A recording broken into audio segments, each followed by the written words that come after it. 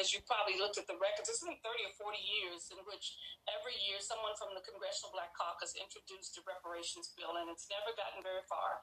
And so we wanted to basically call for a commission that would begin the study of reparations in California. The bill calls for the establishment of a commission of 9 individuals. The governor will appoint 5, and the president pro tem and the speaker will appoint 2.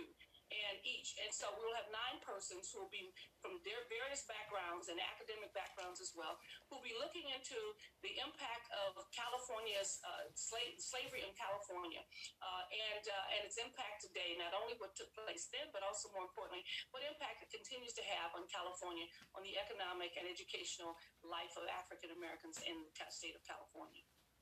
So many might remember that in July, Asheville, North Carolina approved a reparations resolution. Now, instead of direct cash, the city plans to make investments in areas where black residents face disparities. Is that something that you would consider an option for California, or is the bottom line that you're hoping that this law will spur the state of California to directly pay descendants of slaves? Well, I don't know if there could be a direct payment to the descendants of slaves with regards to the number of years that have been passed, but that is surely something that people can consider. We have not taken any option off the table because we don't want a fast response to it to say, okay, we'll give everybody $30,000 and then we're done without actually realizing that the problem may be much deeper than that. We want to basically do a complete and clear assessment of the damage done and come up with solutions that would have an impact on people's lives and that would change their lives and their children's lives so that we can actually try to level the playing field. So I doubt if it'll be a quick fix, like a couple $1,000, but we hope that it will be a comprehensive study that will make some really good and deep recommendations about how we change California.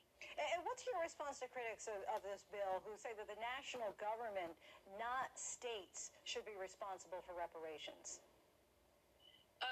They're absolutely correct. The federal government should be responsible and should be, but it's not. And oftentimes, California leads the way. I mean, we've often waited for a number of things, whether it's dealing with issues of law enforcement and federal policies, and they have not come. We realize in California we can probably do things a little faster, and we believe that given the size of California, we're not just some little itty-bitty state. We're the 5th largest economy in the world, and so we've waited long enough for the federal government that is so, in many ways, very dysfunctional, as we know, to bring the kind of change that's necessary. So California plans to lead the way in this, and not be in the back seat, but hopefully in the driver's seat. To help others to see what is possible as a result of California's efforts. Of course, as you would know, there was an original promise of 40 acres and a mule. Why do you think that national movements to make amends for slavery have repeatedly failed over the years? And does this year's so-called racial reckoning our country is going through give you hope that now is the right time for this conversation and beyond the talking for the doing? Well, we hope so. We hope that those who are serious about it stay focused on it, and that they recognize what has been done. You know, the 40 acres and a mule. Someone says if you basically added it up and multiplied and figured out over the years, would be a huge settlement for African Americans or anyone. And we didn't get it, but it was interesting that they recognized the fact that simply freeing from slavery did not necessarily give them an equal footing on even an opportunity to get on an equal footing, because they didn't own land, and they didn't, even if they had land, they didn't have a way of working that land.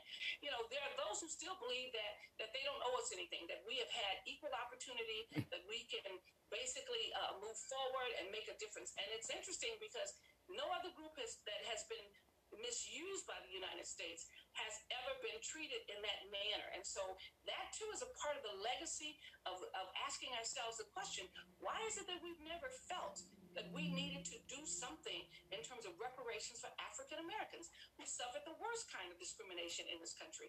And we've never felt a sense of obligation at the federal level that we needed to atone for the sins of our fathers and even of ourselves. And so that in itself addresses the issue, and it feeds into what is happening in the streets right now. People ask the question, how could somebody do this to George Floyd like that for almost 9 minutes? You have to look at the history of this country and its relationship to African Americans and how it has never really taken full responsibility for slavery, never believed that it was a horrible thing that we did, and even after it's over, never realized that their fathers and their forefathers benefited from slavery, and to this day still own the land and the resources that they amassed from slavery. So it is hopefully this will be an educational piece as well for the public to understand of just how deep and powerful the institution of slavery was in this country, and how it still affects people today in terms of their privilege or lack of privilege in the society. Assemblywoman Shirley Weber, we thank you for the history lesson, for the education, and for your time tonight.